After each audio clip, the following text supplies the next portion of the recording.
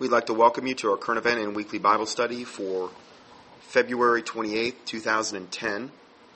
And today we're going to finish up the last part of the question and answers, more biblical, scriptural oriented Q&A that I started, 2 or 3 months back. There was one part that I didn't do, and I've added a little bit to it. We're going to try to complete that today. It might be 1 or 2 parts here. And got this email. Actually, this is a real recent one. Just got it the other day. And it says, Dr. Johnson, sorry to disturb you in such times of sorrow regarding my mom. And my mom's, I would say, regarding my mom, as you know, I anticipated, she's in more of a declining phase, but just wanted to kind of give you a little update there. That's pretty much what, her diagnosis and prognosis was.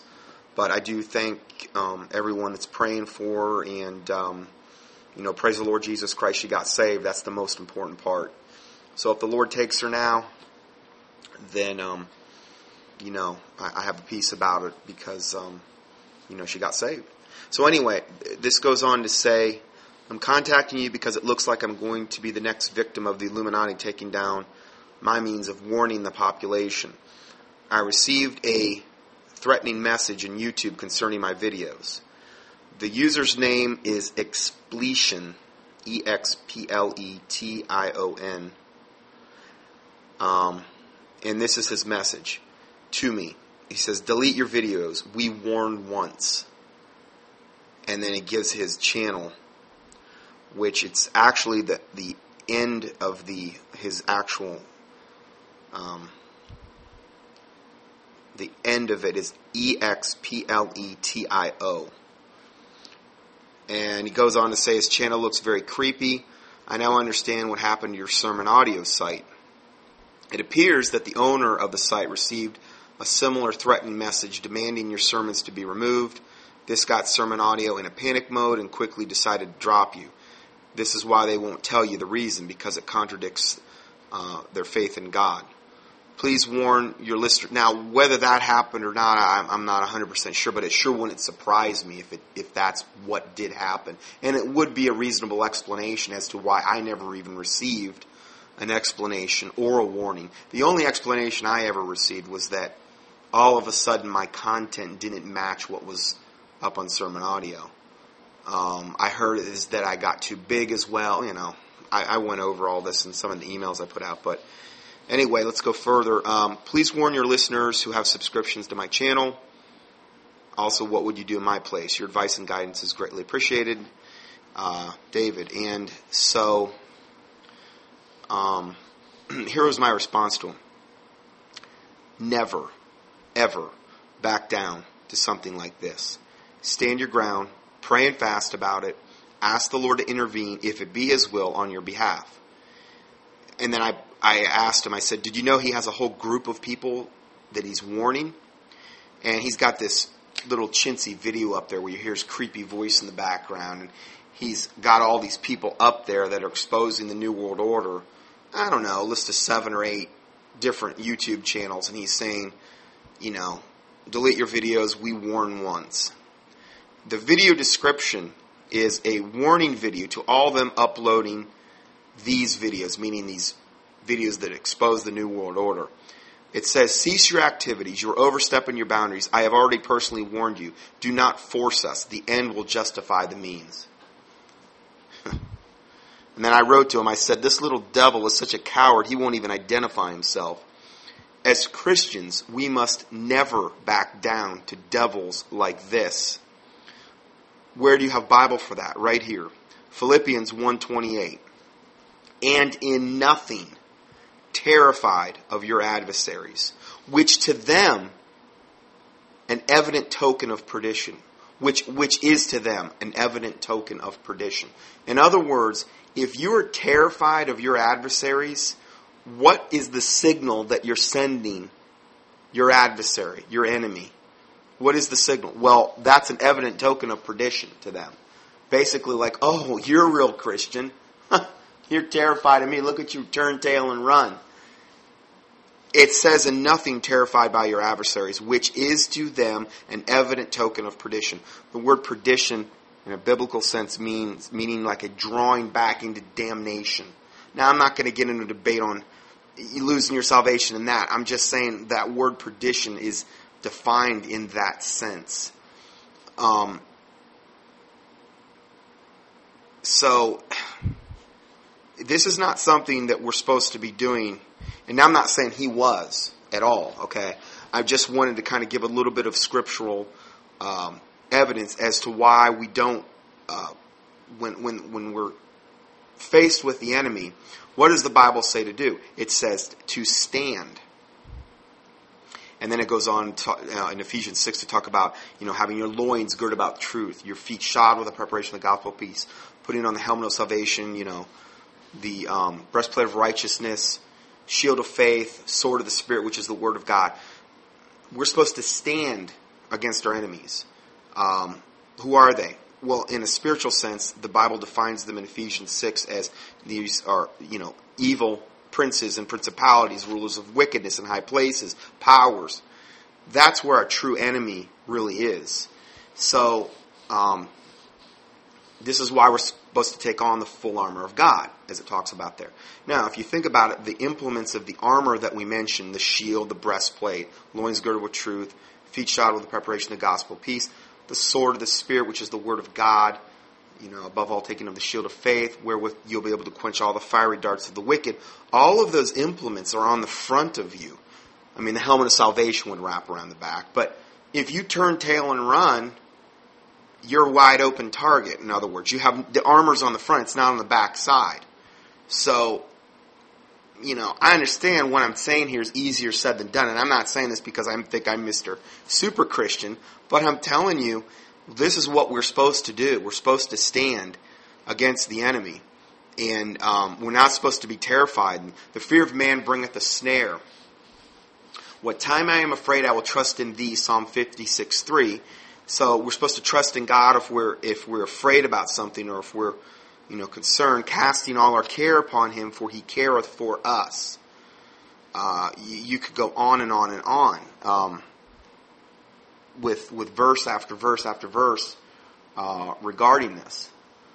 Trust in the Lord with all thine heart, and lean not unto thine own understanding. In all thy ways acknowledge him, and he shall direct thy paths. And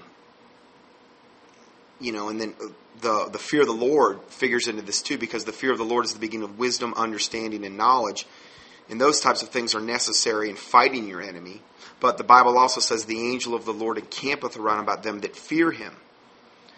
So it implies divine protection. I just really think that the days and times we're moving into, we need to really get a handle of this. Not to say I'm, again, the gold standard there, but the Bible gives us the gold standard. And when you do this, when you implement this, I tell you, it really does build your faith, because when you see the Lord intervene in situations, and I've had a lot of really, really demonic situations I've been in, and if you want to hear about them, I've done a whole teaching on the supernatural stuff I've been through.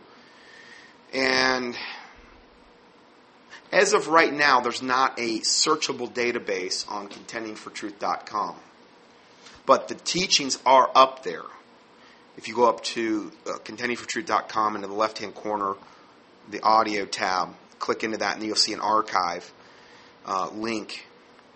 You can also download all the teachings from iTunes on that page. You can find them. Or you can go up to YouTube and do a keyword search for Scott Johnson, and then just the word, like in this case, supernatural, and you'll find it. And when you go through this type of stuff, it builds your faith more and more and more the more you go through it. And faith is like a muscle. If you don't use it, you lose it, type of thing. So it's something that's you build it as your faith increases. So let's go further. Now, I went up to this guy's website, this Expletio, and he's just Mr.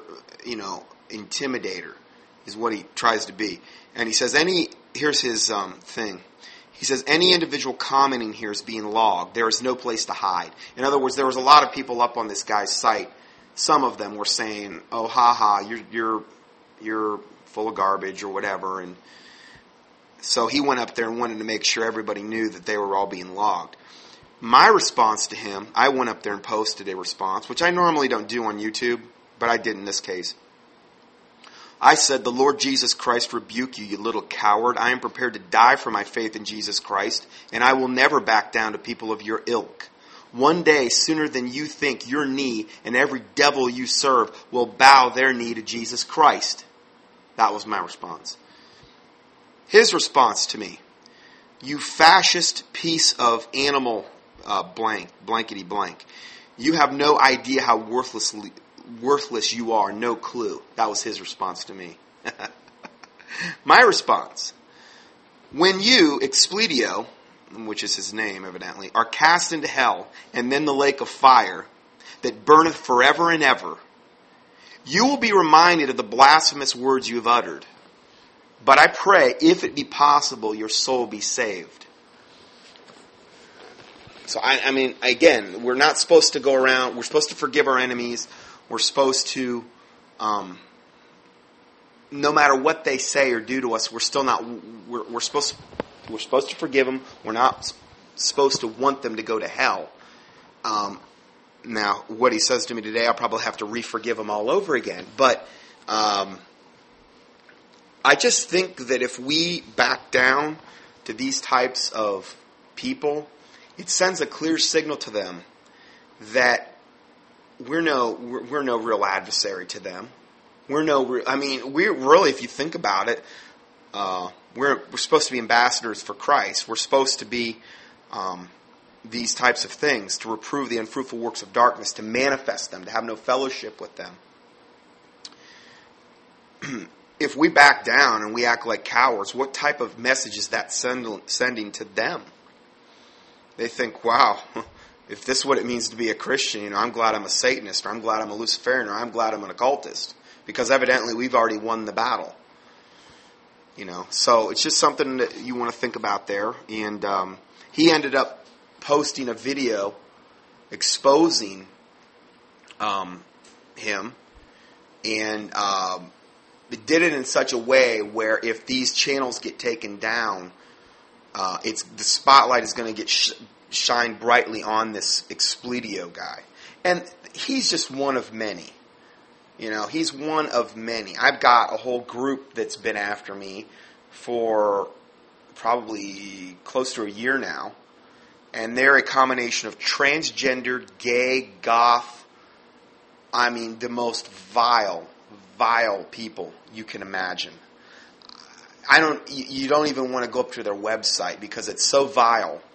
And what they say about each other is so vile. They hate each other as much as anyone else. And they've got a whole site up there where they try to expose different preachers and ministers and stuff like this. And they've got a whole page on me. And it's the whole site is satire. It even says that in the disclaimer. So they have evidently license to do this. So they just go up there and they just make up a whole bunch of garbage about people. And it's a bunch of lies, twisted half-truths, and just, I've had that up for over a year. And it's really bad, really, really bad. But Jesus said, if they persecuted me, they're going to persecute you. The servant's not greater than the master. So, although I can't stand the fact that it's up there, I have a limited amount of what I can do because there's a lot of license on the internet. The internet's kind of like the Wild West. And it's very, very hard to police the internet. So, but then again, the Bible says that when you're persecuted for my sake, and when men speak all manner of evil about you, great is your reward. Blessed are ye. So it's hard to understand it, but you have to go back to the Bible and see what the Bible says about these types of things. So, anyway, and that was, he went up and he put up a whole video exposing this guy, and we'll see how it all turns out. So anyway, next question. Got this from a longtime listener. Brother Scott, this is a picture of a, quote, female pastor at a church near my city who has a giant snake wrapped around her. She told me that she brought the snakes in for Sunday school to play with the kids. This is almost... Then it says, I just felt sick about it. What do you think?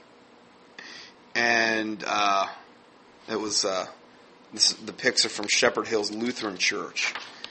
And I remember the picture. I don't have it what I'm reading off right now. But she was, what I wrote back to him is, this is sickening. She's also dressed like a Druid priest. She was dressed, I believe, in this like white, she looked like a Druid priest. And a Druid is a very, very high level occultist. And she's got this snake wrapped around. So this is evidently what's going on. There's so much insanity going on in the churches now. I'm trying to put together the study for next week on current events. And I mean, it's so insane what is going on in what is the modern day church now. There's this one church in Virginia. It's a naked church. They go there buck naked. The preacher is up there buck naked, naming the name of Jesus Christ. His deacons are sitting there. I'm talking not a stitch of clothes on, with their reading their Bibles, buck naked from the pulpit, and the deacons sitting there. I mean, it's incomprehensible. And they justify, naked I came into the world, naked I go, or whatever. It's just, there's all manner of absolute. This is what happens when people get away from the Bible and get their own little cult pet doctrine. This type of garbage happens.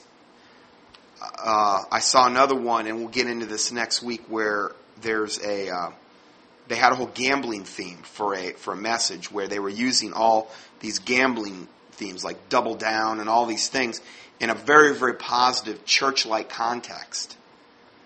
And the preacher was preaching he looked like one of those guys that deals cards in Vegas.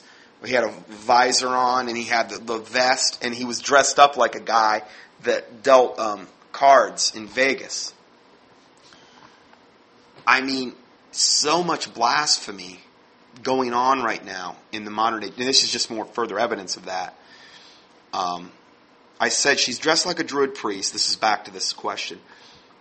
I told him, I said, I had a python when I was a baby Christian. And although it really liked me, I got rid of it because of this true story. I've probably told this before. This is true. This really happened to me. I was taking a nap during the day and was awoken to see the sheets at the foot of my bed moving like my snake was under them. I knew it had to be my python, and I thought he must have escaped the cage, which had never happened before. I had one of those cages where it was a glass, but it had the thing on the top that was spring-loaded, and there was really no way other than, brute force that snake could have broke out of the cage. So I was sitting there, I'm taking this nap, I see these, I woke up and I see the sheets moving at the foot of the bed, near my feet. I knew it had to be my python, thought it must have escaped the cage. Well, when I lifted the sheets to see what was causing them to move, nothing was there. Nothing. And my snake was still in his cage. I went and checked. It was very creepy. Anyway, I got rid of the snake ASAP, as soon as possible. I believe this was God's way of warning me, in other words. I don't think snakes are something that we need to be having, particularly when you look at Genesis and as far as any animal-like creature, this curse has actually been put upon the serpent. And, here, I'll read you. Genesis 3:12. And the man said, the woman whom thou gavest to me with me, she gave me of the tree, and I did eat. And the Lord God said unto the woman, what is this that thou hast done? And the woman said, the serpent beguiled me, and I did eat, regarding the fruit of the tree of the knowledge of good or evil. And then Genesis 3:14. And the Lord God said unto the serpent, because thou hast done this, thou art cursed above all cattle and above every beast of the field. Upon thy belly thou shalt go, and dust shalt thou eat all the days of thy life. There's no other animal that goes on its belly like a snake as a rule of thumb. They don't have legs. I understand you can say, well, a lizard kind of does, but a lizard at least has legs. Snake doesn't have that. He literally has to propel himself on his belly. And I will put enmity between thee and the woman, the serpent and the woman, and between thy seed and her seed, and it shall bruise thy head, and thou shalt bruise his heel. But it says, thou art cursed above all cattle, above every beast of the field. Again, this isn't exactly an endorsement for keeping snakes. So, just something to think about. If you've got a snake, if I was you, I'd get rid of it. I'm sorry if you're attached to it, but it would be better that you please God than, please a snake. Or keep a snake. I think my snake's name was Barney. If I remember right. I think it was Barney. Yeah. Anyway, sorry. What? What about Jerry? Jerry? Oh, yeah. We had a black snake in the back where we used to live, and his name was Jerry. He would actually let me pick him up. I probably shouldn't have been doing that either, but anyway, I'm just not afraid of snakes really that much. I mean, granted, if there's a cobra there or something, I'm not going to mess with it. But anyway, let's go further. Next question. I need some more guidance. This is from same person. He says, I'm praying and working on fasting. I'm having such a hard time making decisions lately. I know that the mind is spiritual, needs washing in the Word. Washing of the water of the Word. Okay. And in prayer, and I'm focusing on those things, I prayed about the following question, and I'd like some input. I'm married. Everyone in the body of Christ keeps, quote, reminding me to support my wife spiritually and financially. I have no job, but I did receive 2 job opportunities. I have no choice to work for one of the 2. Here's my response. I would agree with your friends in that the Bible is very clear on the man supporting his wife and family. I mean, if he's able to do so. I mean, if he's in a coma or something, or, an invalid. I mean, obviously can be extenuating circumstances, but the Bible is very clear.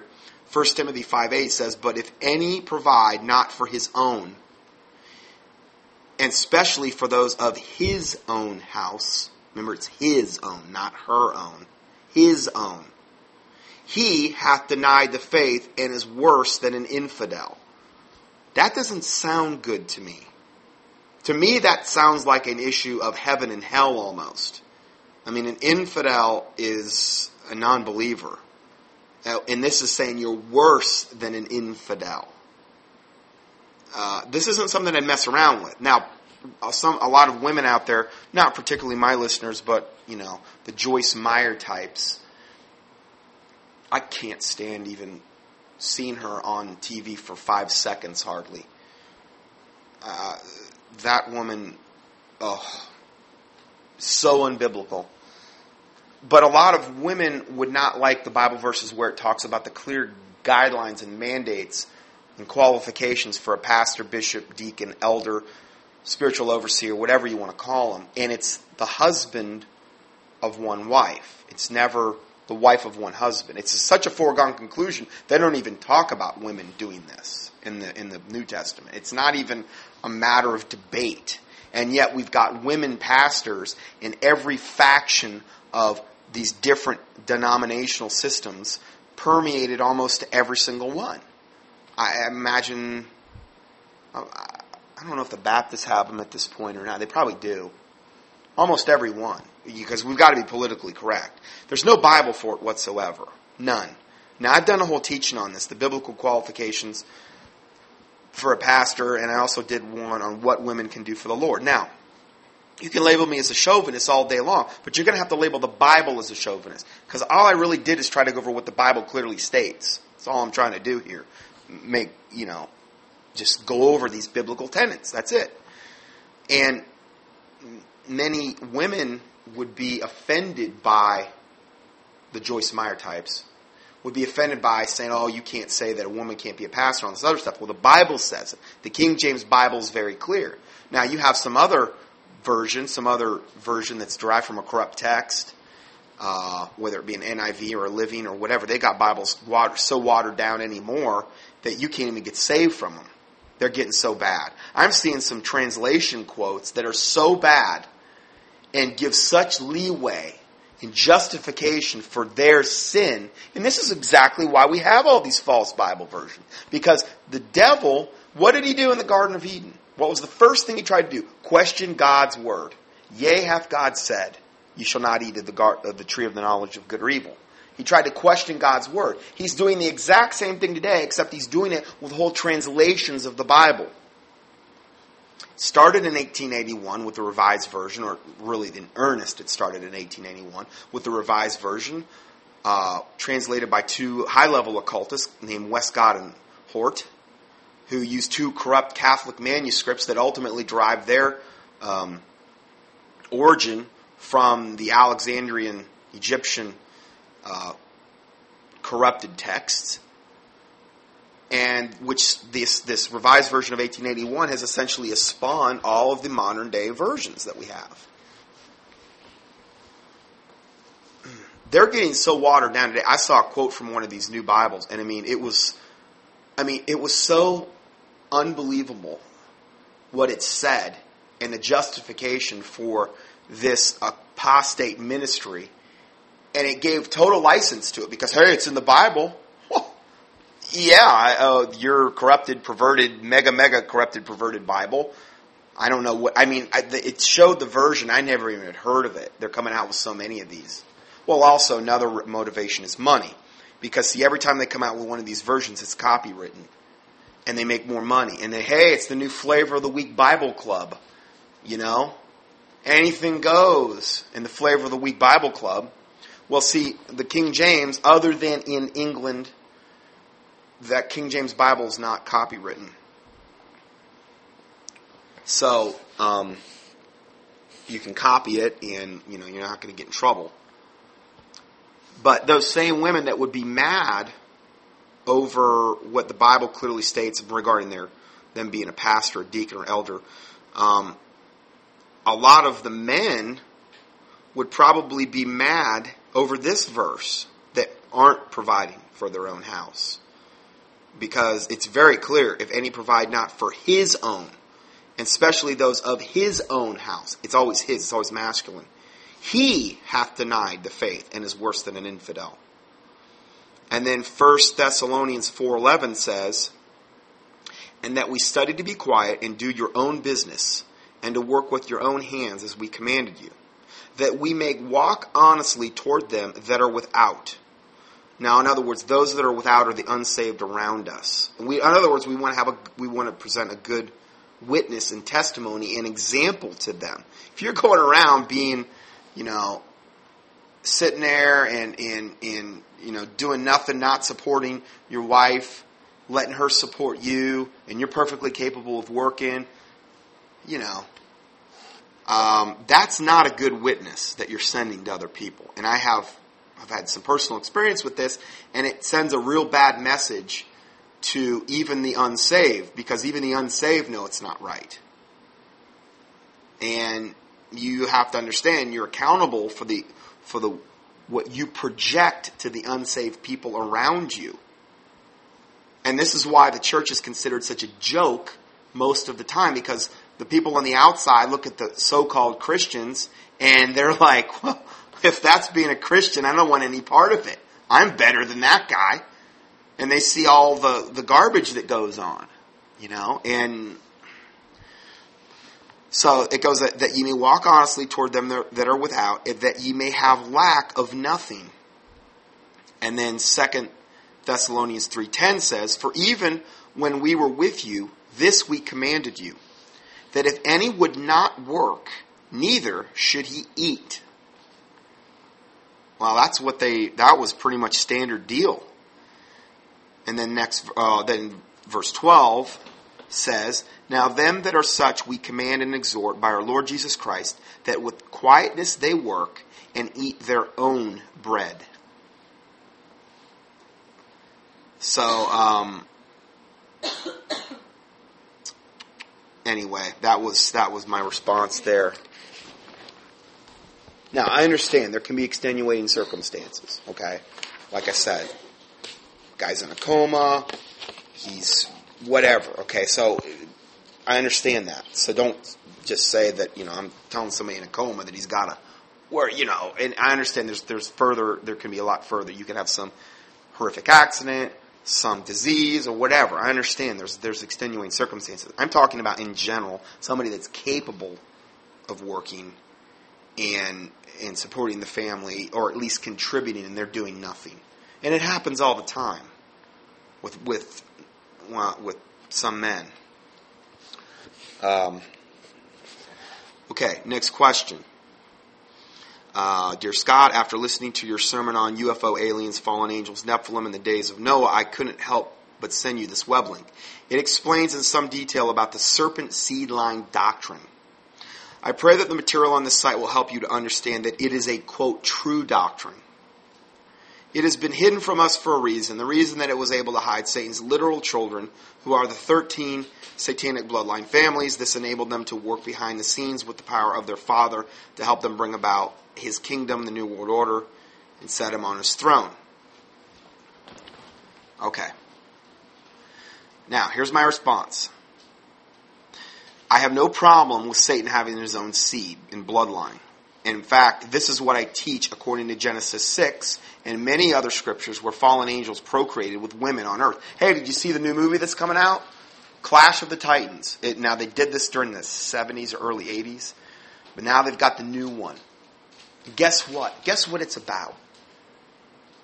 It's about the Titans. It is about those that aren't fully God and aren't fully man, but they're both God and man. What's that? Well, isn't that kind of the same thing that happened in Genesis 6 when the sons of God saw the daughters of men that they were fair, took them wives, all that they chose, and in those days were giants, otherwise referred to as the Titans of old, the Greek myths and all these other things. There's basis and fact in those things.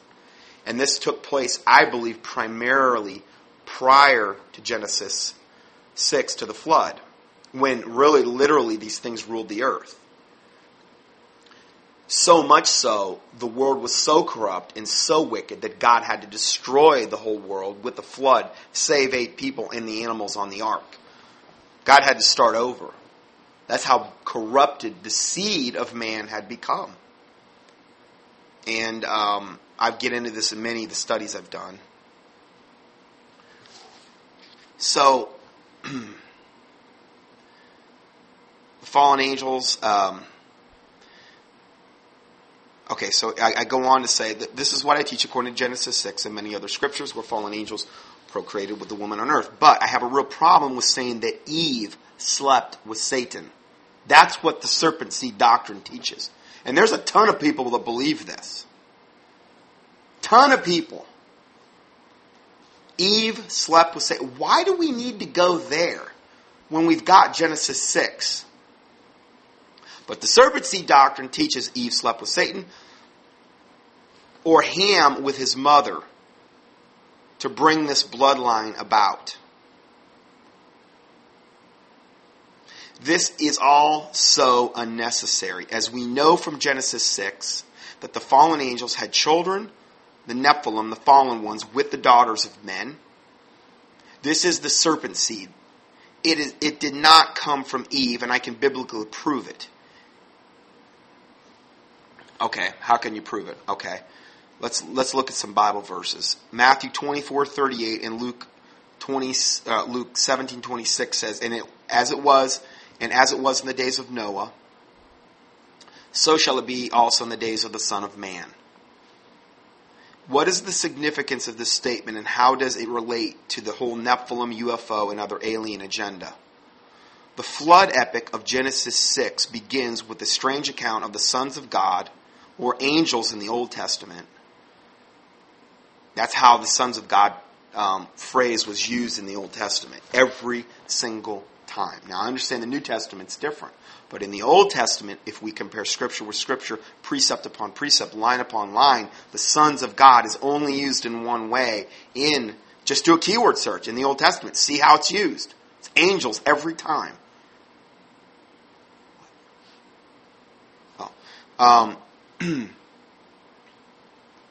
So,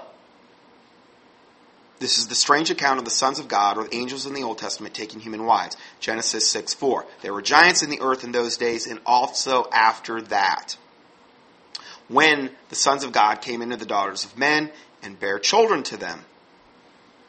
The same became men, mighty men, which were of old, men of renown.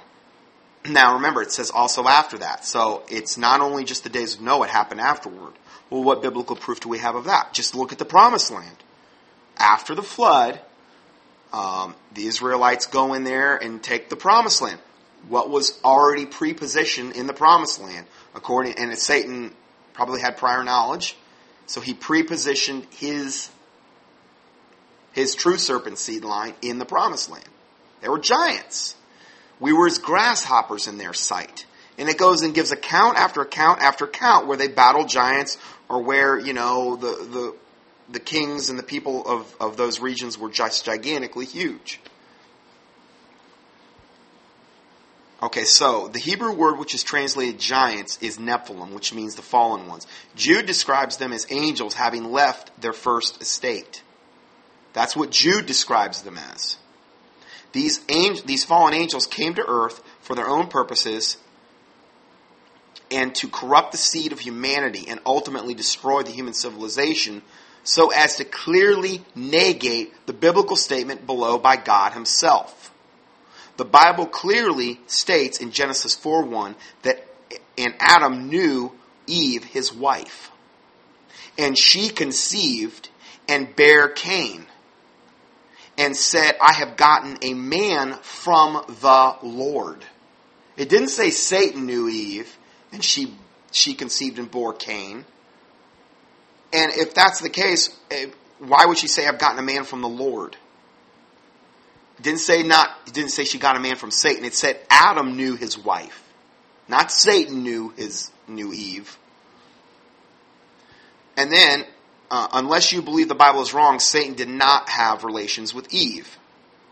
Here's another way you can prove it. Genesis 3:14 and 15. And the Lord God said unto the serpent, because thou hast done this, thou art cursed above all cattle, and above every beast of the field. Upon thy belly shalt thou go, and dust shalt thou eat all the days of thy life. And I will put enmity or war between thee and the woman, and between thy seed and her seed. And it shall bruise thy head, and thou shalt bruise his heel. He's saying he's putting war in this original sense between the serpent and Eve. And you're telling me the serpent procreated with Eve? God said he was going to put war between them. They weren't buddies. And it also says that Adam knew his wife and bore him Cain. They say that Cain was the start of the serpent seed line. How do they possibly say that when it says right here, and Adam knew his wife, and she conceived and bare Cain, and said, Eve said this, I have gotten a man from the Lord. Doesn't sound like it was Satan that had sex with Eve, sorry. Doesn't even sound like a remote possibility. Now, if you want to use some corrupted, perverted Bible, it's a lot easier to justify, most likely. I knew a guy that was heavily into this. There's certain pockets of these people that believe this. And I hate to say it, but what I see about these people that believe this, they start thinking, well, I'm not part of that serpent seed line. I'm better. I'm part of the chosen ones. Like a real hyper-Calvinist type of attitude type of thing. I'm better. I don't really gotta, And they almost invariably, and this man did it, downgrade the King James Bible version. They got to do it some way because the King James is real clear on this. So they got to try to discredit the King James Bible, use some other Bible to justify what they're saying. What does it do? It pumps them up. Or the people that believe in British Israelism, where the Israel's been the Levitical. I should say Levitical, but the actual literal bloodline Israelite 12 tribes being Jewish has been done away with, and now that's all been transposed onto the certain Anglo-Saxon sects of, British people and this type of stuff. There's a whole sect of black people that believe they're the literal 12 tribes of Israel now. There are so many cults out there. There's so much bad doctrine that it defies the imagination. I can't keep up with it all. I can't keep up with it all. I just can't do it. And I get people emailing me all the time, what about this, what about this? The first thing you should do is go up onto the internet if you want to know about something like these black Israelites. Do like black Israelites in quotations and say exposed, heresy, debunked, and then like put in the word Bible.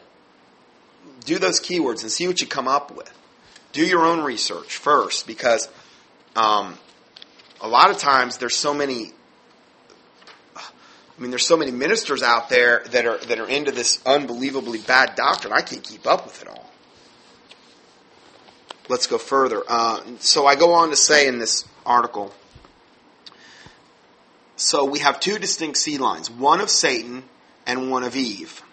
If they had sexual relations, their seed would be one, not two distinct seed lines. Because remember, I will put enmity between thy seed and her seed. They're two distinct seed lines that the Bible clearly references in the Bible verse that I just quoted from Genesis 3. And between thy seed and her seed, he's going to put enmity. Genesis 3:14 and 15. If Eve had sexual relations with Satan, or the serpent, their seed would be one. They couldn't be separate and distinct, like it says in Genesis. So there's another way you debunk it and disprove the serpent seed stuff. Now, here's another question. Question on Ham, Noah, and uncovering nakedness.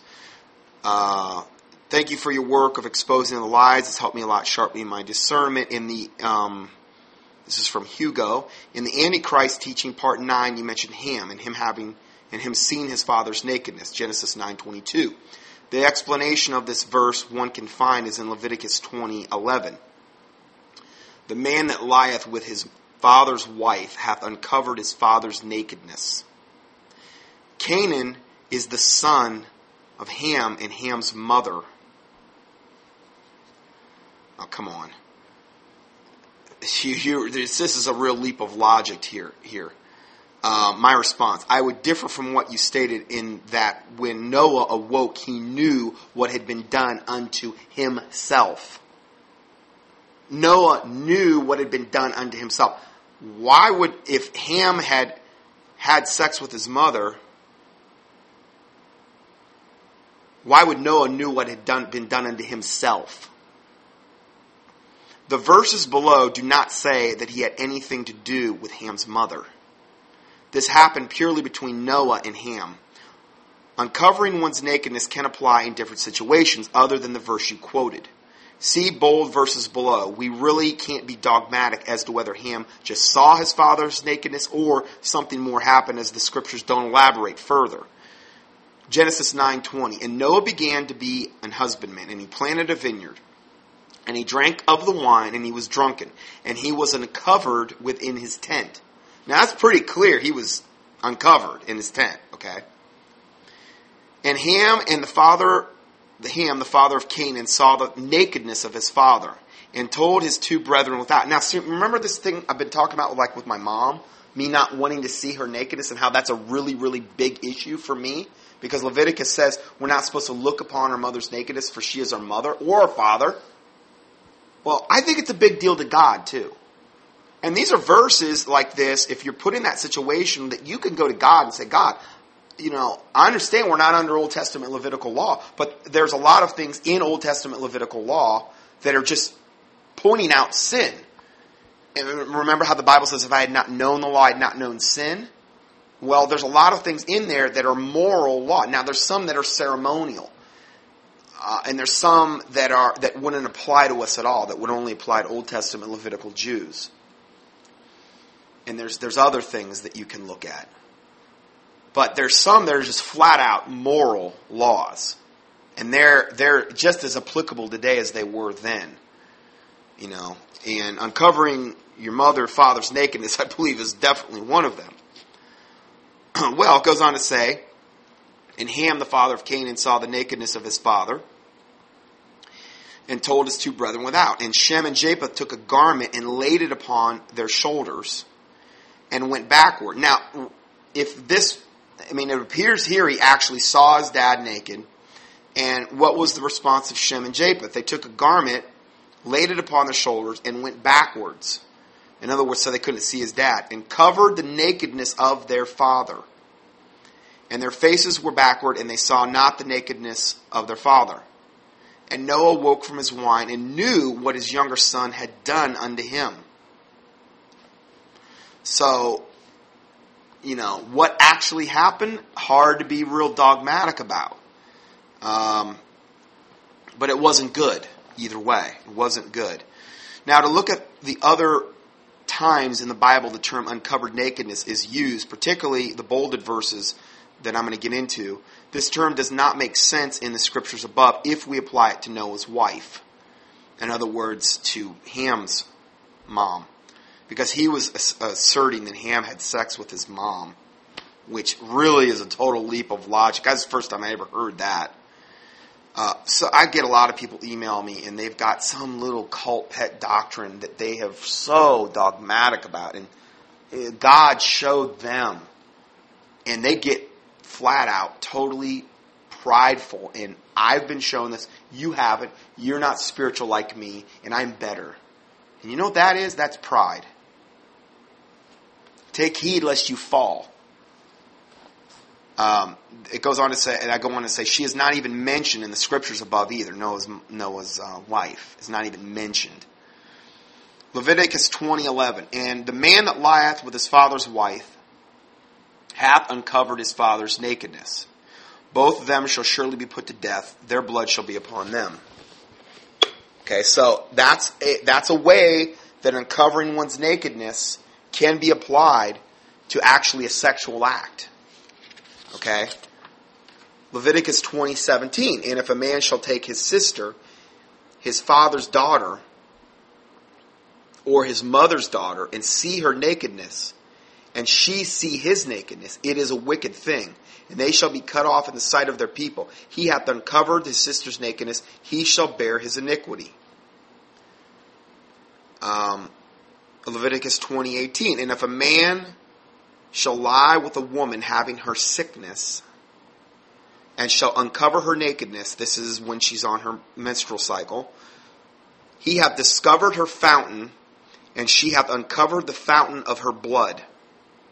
And both of them shall be cut off from among their people.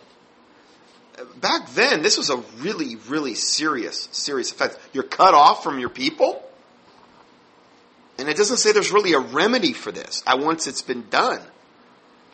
I mean, in other words, if you sleep with your wife and she's having her menstrual cycle, if you were caught doing that, you were to be cut off from among your people. Leviticus 20:20, and if a man shall lie with his uncle's wife, he hath uncovered his uncle's nakedness. They shall bear their sin, and they shall die childless. Again, this has nothing, I don't see how we could possibly apply this to him having sex with his mom's wife because of the actual specific things that they got into in the verse in Noah. In the verse in Genesis that we just went over. So anyway, I kind of wanted to kind of go over that. I've done some teachings on the Nephilim. If you just go up to, for right now, probably the best way is to go up to YouTube and just key in Scott Johnson and either Nephilim, Nephilum, or UFOs, or DNA, any of those, you'll pretty much find them. Or even the word seed. So anyway, let's go further. Let's see. Brother Johnson, I just wanted to inform you about some recent things Disney and Nickelodeon have been pushing upon the youth. I know you're very knowledgeable about Disney, but I wasn't sure if you've seen the new devilish atrocities they came out with in the last few months. Here I'm going to try and give you a quick look at what they're doing now, in case anyone emails you about them. First, Selena Gomez, from a popular Disney series, Wizards of Waverly Place, meaning that's a witch, just typically a witch who's a wizard is a man. Selena Gomez from the popular Wizards of Waverly Place has recently moved into the arena of rock music. She's becoming as popular as Miley Cyrus when it comes to the young people, and she is idolized and lifted up in their eyes. One of her songs is entitled Magical and has the following lyrics. Wish I could put a spell on you. Wish I could make you feel like I do. Wouldn't that be sweet? Wouldn't that be sweet, so magical? Wish I could flick and wave the wand, the magic witch wand, get everything I ever wanted, and put a spell on you and make it all come true. Well, isn't that special? That's the lyrics from one of her songs. Can you believe how blatant Disney has become? Kids are hearing this. They are being raised to cast spells and get whatever they want. This is pure evil, and this is what the next generation is being taught to believe. And then you have Harry Potter, which is a very extreme. And then you have all these vampire shows. It's really about getting what you want. It's really about fulfilling every desire of the carnal flesh is really what they're teaching. And then he goes on to say, second, as for Wizards of Waverly Place, I ended up watching one episode today on a marathon that Disney is having in build up to the movie premiere tonight, so I could just see what they were teaching the youth through the show. It was unbelievable. The title of the episode was Fashion Week, and they promoted Dungeons and Gargoyles, and Dungeons and Dragons, I guess. Young men lusting after supermodels, not listening to their parents, New Age doctrine, just living in the moment, and not worrying about fixing your mistakes.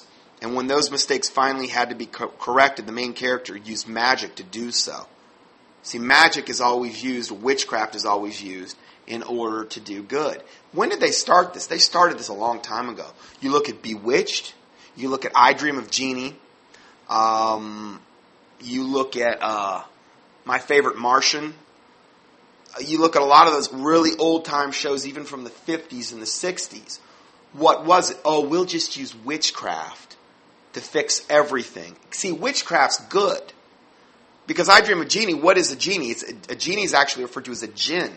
Very, very high-level demonic spirit. Okay? And Bewitched and all these shows, what did they always do? They always used magic or supernatural powers in order to fix and do and they always were portrayed as having more power than the average human being, obviously way more power, to the point where they could kill you in a heartbeat if they wanted to. We were actually powerless to do anything against any of this garbage, which is all a lie from the pit of hell. But this is how they want. This started a long time ago in Hollywood to do this. It's just gotten more and more and more flagrant as the days and the times and the years have went by. Going further, let's see. If you follow this link, he gives a link here, and I'll put this full PDF up. I'll associate it with this teaching, so you can click on. You can explore this further.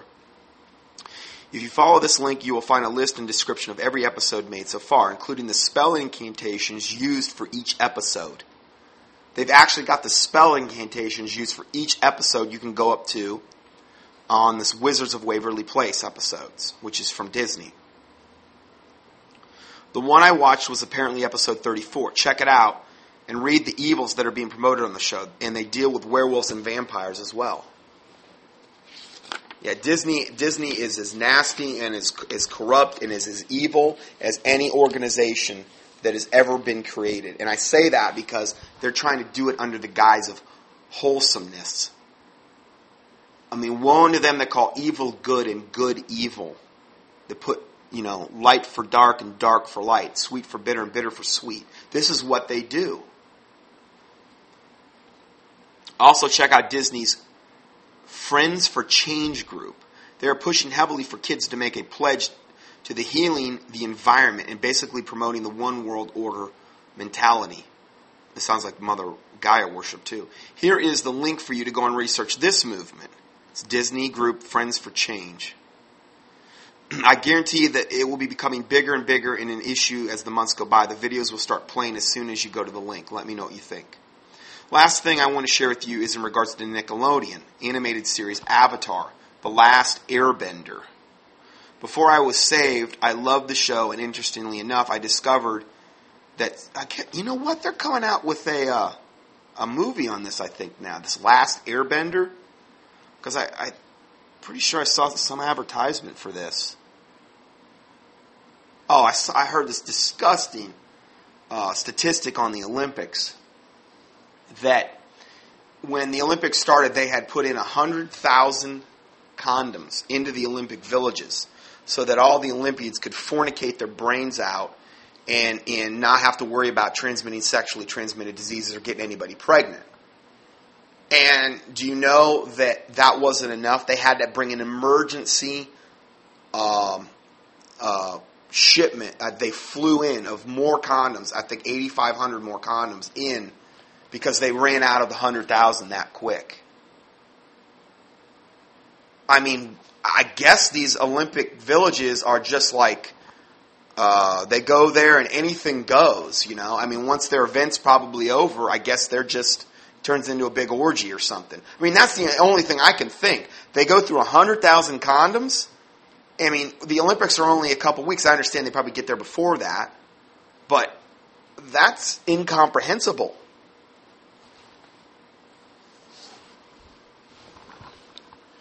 He goes on to say, before I was saved, I love the show, and interestingly enough, I discovered that so did children and adults of all ages. The show is no longer running as it did last year.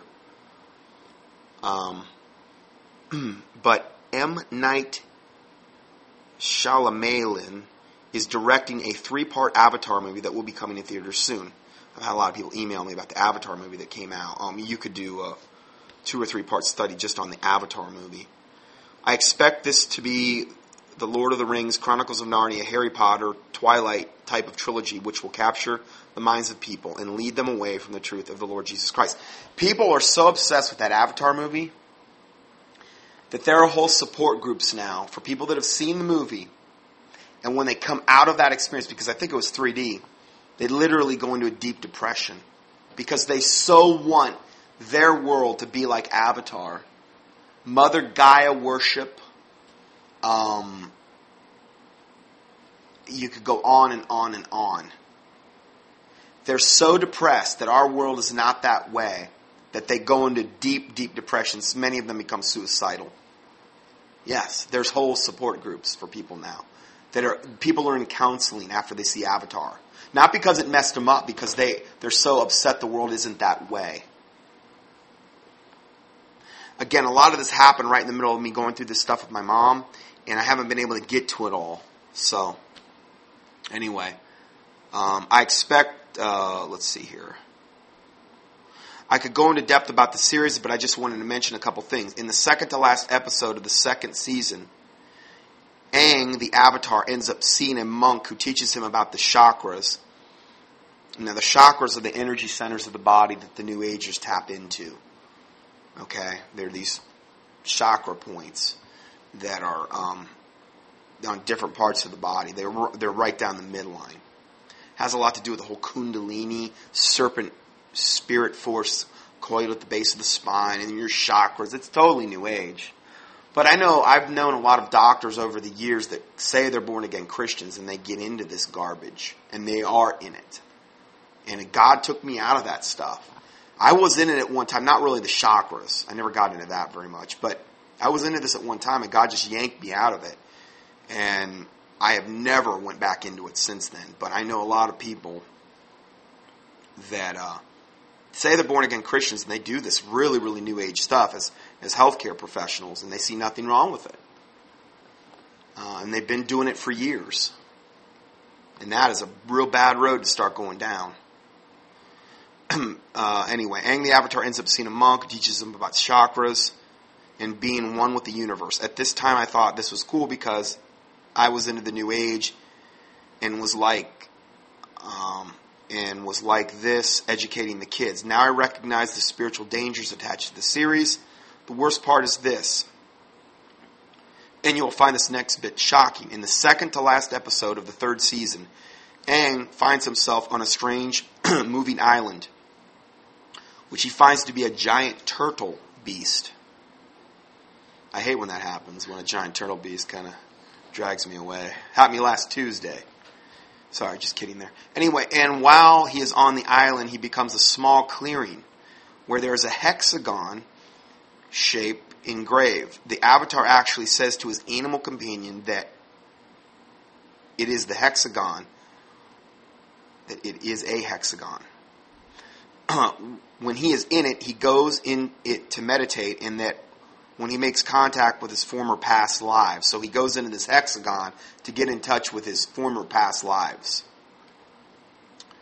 which is another life in the pit of hell regarding reincarnation. The Bible says it's appointed unto man once to die, and after this the judgment.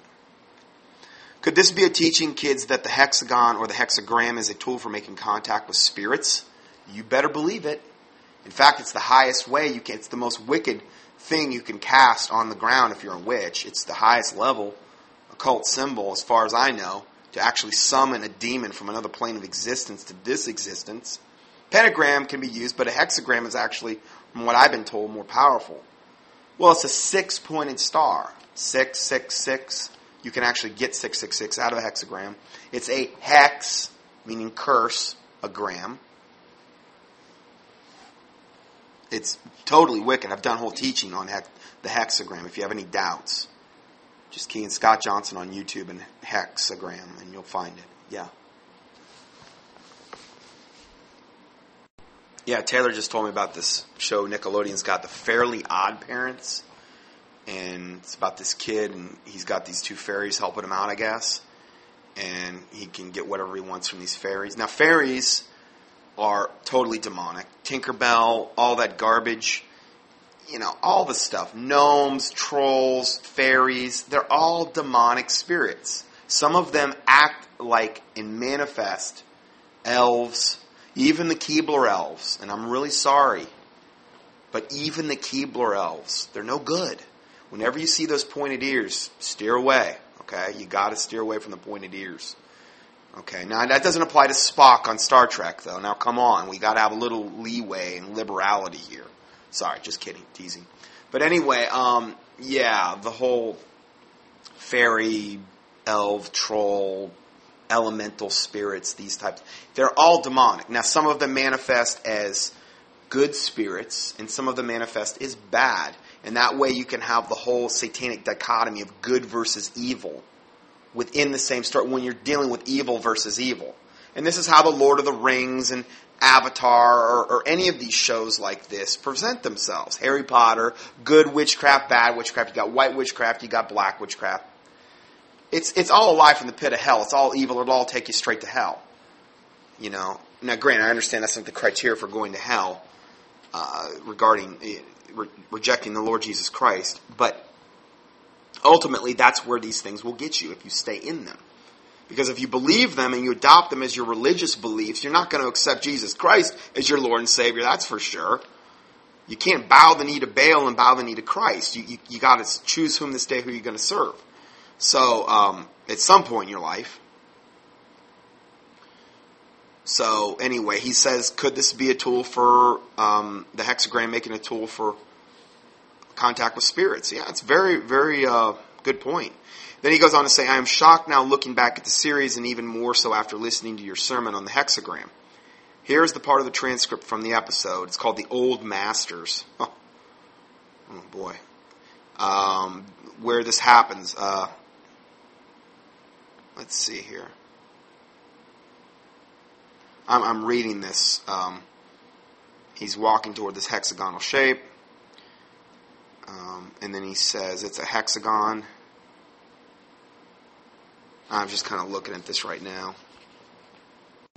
Well, anyway, he goes on to describe this particular scene. I'm not going to go ahead and read the whole thing, but it's very New Age, very demonic scene.